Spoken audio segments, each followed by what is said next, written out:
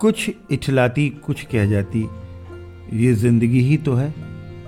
किधर से गुजरे थे, कहाँ कहाँ भटके थे। कुछ भिगो गए थे, कुछ छूकर निकल गए थे। कुछ रुला गए थे, कुछ बहा ले गए थे। आओ गाते हैं तराने अनुभवों की दुनिया के। नमस्कार दोस्तों, आप सबका स्वागत है National Institute of Social Defence और Ministry of Social Justice and Empowerment, Government of India, Media for Community Foundation New Delhi और पीपल्स इनिशिएटिव लखनऊ के संयुक्त तत्वाधान में वरिष्ठ नागरिकों द्वारा प्रस्तुत इस खास कार्यक्रम श्रृंखला अनुभव लखनऊ में, जिस प्रोजेक्ट को कंसीव और डिजाइन किया है डॉक्टर आर श्रीधर, श्री आलोक वर्मा जी और श्री अरविंद नारायण मिश्रा जी ने। रेडियो कोऑर्डिनेटर हैं अरविंद नारायण मिश्रा जी और प्रोडक्शन कोऑर्डिनेटर हैं कुश त्रिपाठी। दोस्तों, कार्यक्रम में प्रवेश करने से पहले मैं एक बार आपको एक टोल फ्री नंबर बताना चाहूंगी जो हमारे सीनियर सिटीजन्स की मदद और सपोर्ट करने के लिए है। आप इस नंबर का इस्तेमाल सुबह 8 बजे से रात 8 बजे के बीच में कर सकते हैं। यदि आपको किसी प्रकार की मदद और सपोर्ट की जरूरत है तो आप इस टोल फ्री नंबर 14567 पर कॉल कर सकते हैं। एक बार फिर से नंबर रिपीट कर देती हूँ, आप चाहें तो इसे नोट भी कर सकते हैं। 14567। इस नंबर पे doctors, hospitals, old age homes से लेकर लीगल गाइडेंस, इमोशनल सपोर्ट और बुजुर्गों के शोषण के केस में डायरेक्ट इंटरवेंशन और निराश्रित बुजुर्गों को रेस्क्यू कराने तक सभी प्रकार के सपोर्ट के लिए कॉल किया जा सकता है। अब आइए दोस्तों, बढ़ते हैं कार्यक्रम की ओर। मैं हूँ तृप्ति और ये कार्यक्रम आप तक लेकर आ रहे हैं अनुभव लखनऊ। समर्पण ओल्ड एज होम में आज अनिल बिहारी श्रीवास्तव जी का स्वागत है। हम उनके साथ मुखातिब हैं। श्रीवास्तव जी का एक बड़ा प्रोफेशनल कैरियर उन्होंने लीड किया है। वो आर्किटेक्ट थे यहाँ उत्तर प्रदेश राजकीय निर्माण निगम में, जो निर्माण कार्यों की सरकारी बहुत एपेक्स बॉडी है, उसमें कई वर्ष तक रहे। रिटायरमेंट के बाद फिर वो बरेली में एक प्राइवेट यूनिवर्सिटी में उन्होंने खंडेलवाल कॉलेज में काम किया और उसके बाद फिर 2018 में इस कोरोना पीरियड के बाद फिर then he decided to come back to Lucknow and stay in this Samarpan old age home. Srivastava, आपका बहुत बहुत स्वागत। ये बड़ा आपका इंटरेस्टिंग करियर रहा है और नौकरी के कुछ अनुभव आप शेयर करना चाहें रिटायरमेंट के बाद के, और फिर किस रास्ते से गुजरते हुए किस तरह यहाँ पहुँचे, इस बारे में जो आपके जो शेयर करना चाहें अनुभव, स्वागत है जी। इनिशियली 1970 में मेरा अपॉइंटमेंट हुआ जी लखनऊ PWD में जी एज ए आर्किटेक्चरल असिस्टेंट। वहाँ मैं 5 ईयर वहाँ पर रहा 75 तक। उसके बाद मेरा अपॉइंटमेंट सेंट्रल PWD शिलांग में हो गया, मेघालय में। उस समय गवर्नर जनरल होते थे वहाँ पर, और ईटानगर जो राजधानी बनी है बेसिकली वो हम लोगों के द्वारा ही जो है काफ़ी की गई। सेंट्रल PWD के जो चीफ आर्किटेक्ट थे मिस्टर अग्रवाल, उन्हों के द्वारा फिर गारे आए। फिर हुआ ये कि सीनियरिटी जूनियरिटी इंदिरा गांधी के ज़माने में एक कर दी गई जी। तो मैं सीनियर ग्रेड में गया था, कलकत्ते में मेरा इंटरव्यू हुआ था। सीनियर ग्रेड के बाद उन्होंने मेरे को, मैं जूनियर में आ गया जब उन्होंने दोनों ग्रेड कंबाइन कर दिया। पहले 2005 का और 150 का ग्रेड होता था जी, तो उन्होंने दोनों ग्रेड वो कंबाइन कर दिए और रीजनली मुझे ईस्टर्न रीजन के लिए डिप्यूट कर दिया। नेचुरली मुझे ईस्टर्न रीजन में परमानेंट नहीं था। मैंने सोचा था कि वहाँ से ट्रांसफ़र करा के दिल्ली आ जाएंगे, लेकिन फिर वो चांस ख़त्म हो गया जब ये डिसाइड हो गया कि मैं ईस्टर्न रीजन में ही मुझे रहना है। और फिर वहाँ की लाइफ ट्राइबल लाइफ थी, तो फिर हमने डिसाइड करके मैं कैसे भी करके वहाँ से लखनऊ आ गया। हुआ यह कि लखनऊ में मैं आया उससे बड़ी पोस्ट के ऊपर PWD में, तो लेकिन मैंने इंटरव्यू नहीं दिया था इस वजह से आर्किटेक्ट असिस्टेंट में कि मेरा ये अपॉइंटमेंट कहीं नीचे निकल जाए। हाँ, ऊंच नीच चलती रहती है डिपार्टमेंट में। तो उन्होंने मेरे को अपॉइंटमेंट नीचे पोस्ट पे कर दिया। और जब मैं आया यहाँ ज्वाइन करने तो उन्होंने कहा आपका अपॉइंटमेंट तो आर्किटेक्चर असिस्टेंट में हुआ है। हमने कहा मैंने तो इंटरव्यू नहीं दिया था इस पर। तो उन्होंने कहा नहीं, इसमें तो आपको इसे मिल गया। तो एक डिपार्टमेंट जब आप छोड़ के जाएं फिर लौट कर आप उसी डिपार्टमेंट में आए तो फ्रस्ट्रेशन की जो है पराकाष्ठा होती है। और उसी पोस्ट पर रखा है फिर आप जी। तो 6 महीने के अंदर ही राजकीय निर्माण निगम खुला। मिस्टर PN रॉय आए थे वहाँ। जब खुला तो मैंने कैसे भी करके वहाँ पर, हालांकि वो हमको इंक्रीमेंट वगैरह प्रोवाइड कर रहे थे, लेकिन मैंने इसलिए मना कर दिया कि मुझे नहीं चाहिए, मुझे अगर आप चाहें तो अपॉइंटमेंट, तो मैं यहाँ पे ज्वाइन कर लिया। मैंने यहाँ पे ज्वाइन करते समय उस समय सर्विस रूल फॉर्म थे। तो 5 साल बाद 80 में मुझसे पूछा गया कि भाई आप यहाँ रहना चाहते हैं कि जाना चाहते हैं। तो बट नेचुरल 10 साल की सर्विस हो गई तो मैं कैसे छोड़ के कहीं जाऊँगा। तो मैं अल्टीमेटली वहीं पर मैं रहने लगा। फिर ऊपर वाले की दया से निर्माण निगम में काम बहुत आने लगा बिल्डिंग का, और आपके दया से मैं सारे काम मेरे थ्रू काफ़ी गुजरे। मायावती जी के और मुलायम जी के उसमें कॉन्स्टिट्यूंसी में मैं हमेशा इनकी बिल्डिंग सफाई की जो बिल्डिंग थी वो हमने बनाई है। मायावती जी के टाइम पर आपका ये अम्बेडकर पार्क वगैरह में भी डिजाइन किया है। हाई कोर्ट बिल्डिंग लखनऊ की जो बनी है पुरानी, उसका टोटल रेनोवेशन मेरे हाथों से हुआ है। गेस्ट हाउस बने हैं, जो जुडिशली गेस्ट हाउस बने हैं, मथुरा में बना है, बनारस में बना है, इसमें भी जो है मेरा ही डिज़ाइन है। और mister Murray chief high court के चीफ वो थे जज, उन्होंने काफ़ी तारीफ करने के बाद मुझे यहाँ पर डिप्यूट किया बनारस का कि गेस्ट हाउस वही बनाएंगे जो जिन्होंने मथुरा बनाया।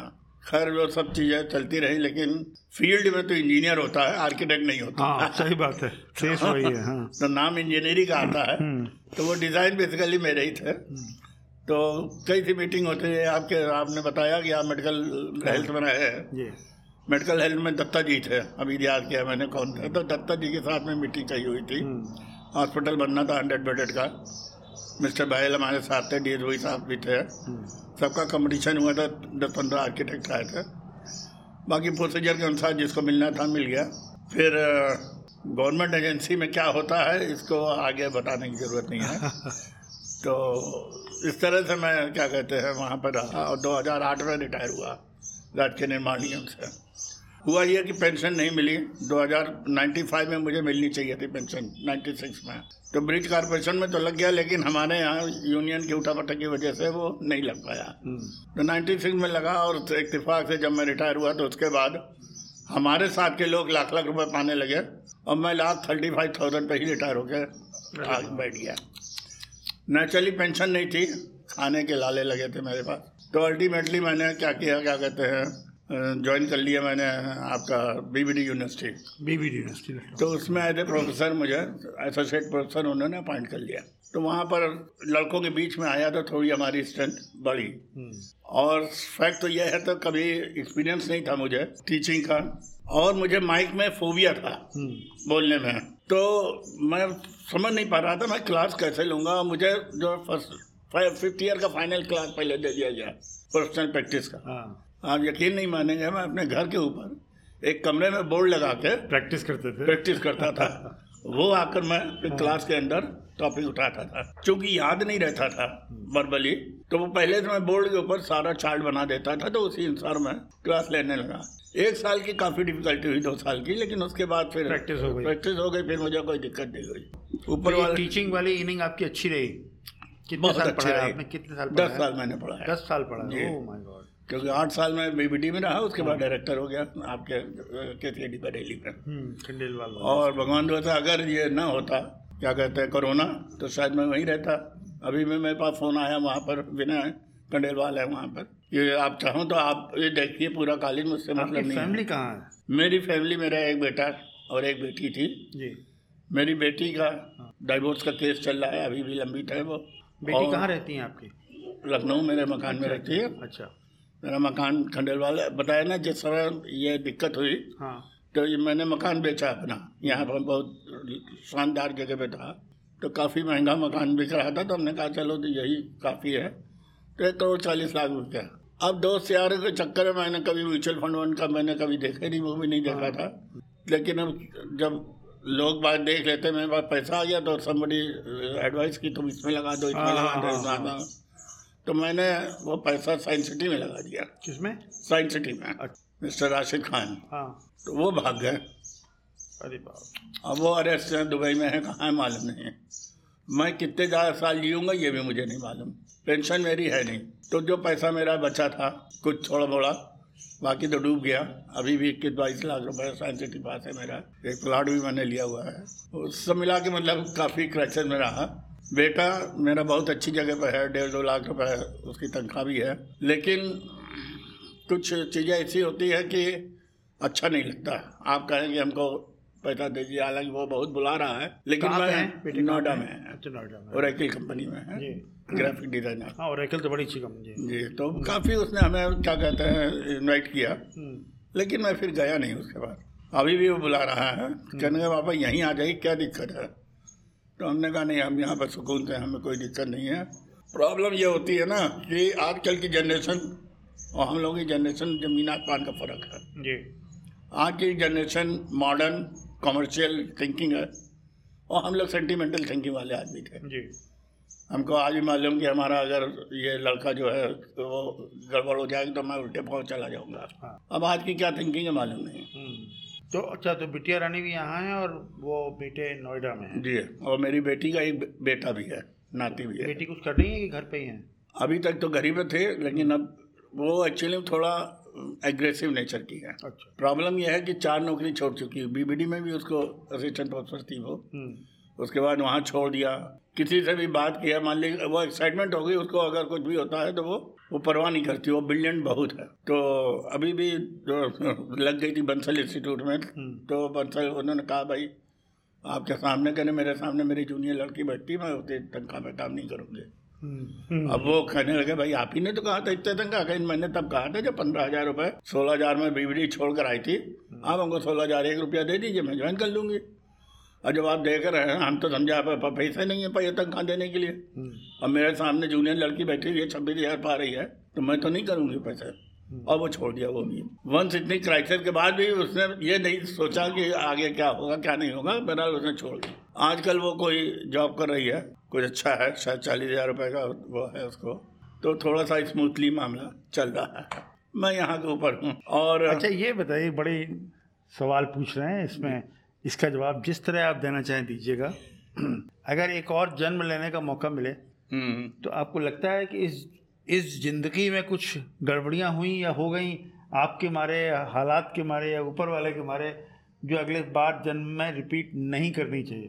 देखिए इस जन्म में तो मैं ये समझता हूँ modernisation of level of study जो है बच्चों का, वो वेस्टर्नाइजेशन है।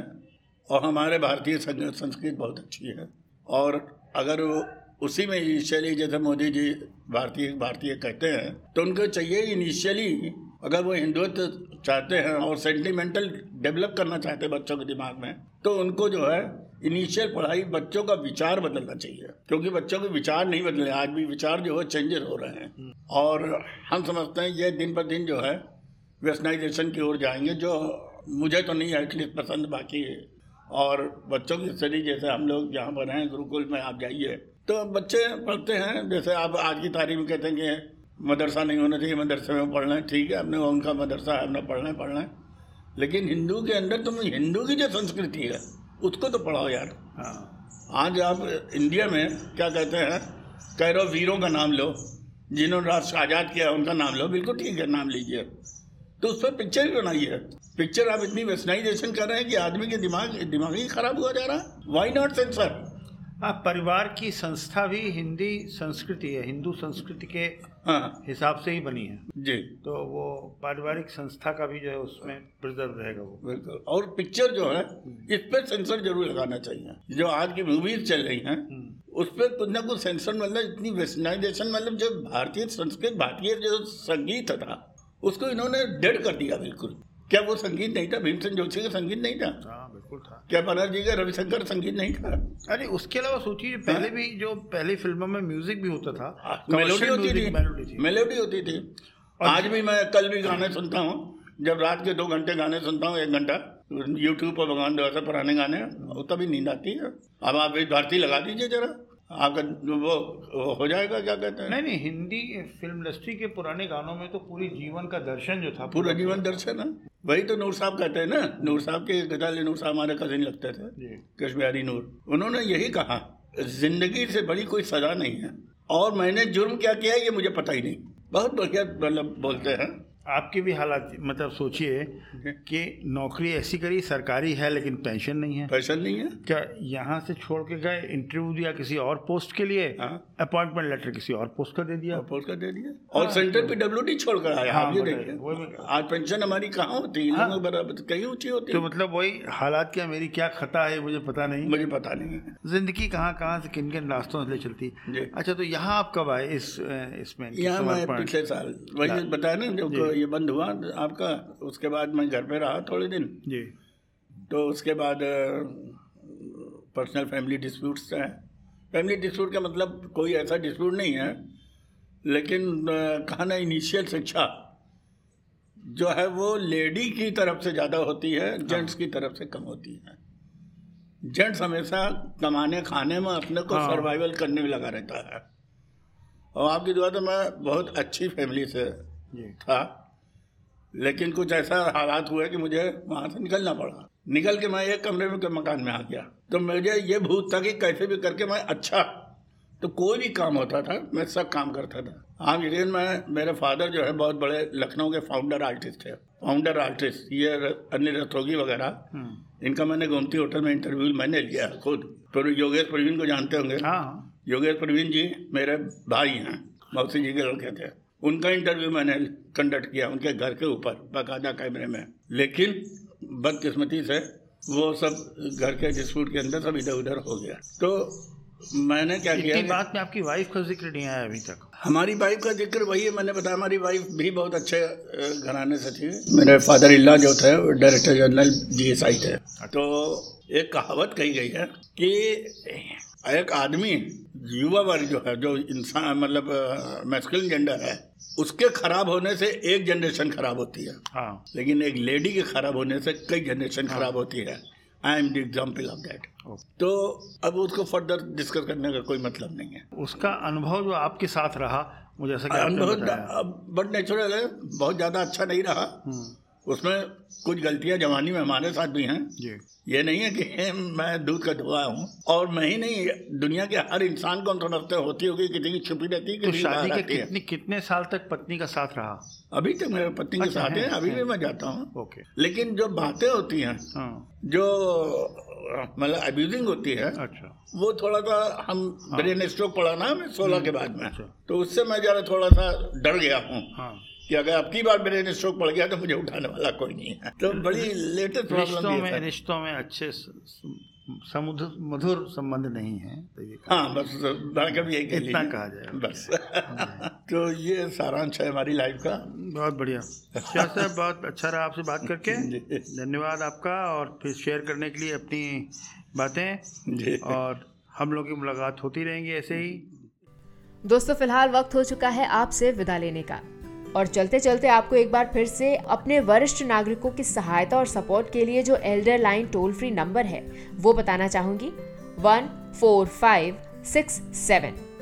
इस नंबर पर आप सुबह 8 बजे से रात 8 बजे तक कॉल कर सकते हैं, और किसी भी प्रकार की सहायता आपको यहाँ पर प्रदान की जाएगी। अगली बार फिर लौटेंगे ऐसे ही किसी खास शख्स की प्रेरणादायक जीवन यात्रा की कहानियां लेकर। तब तक के लिए स्वस्थ रहिए, खुश रहिए। मैं तृप्ति लेती हूँ आपसे इजाजत। नमस्कार।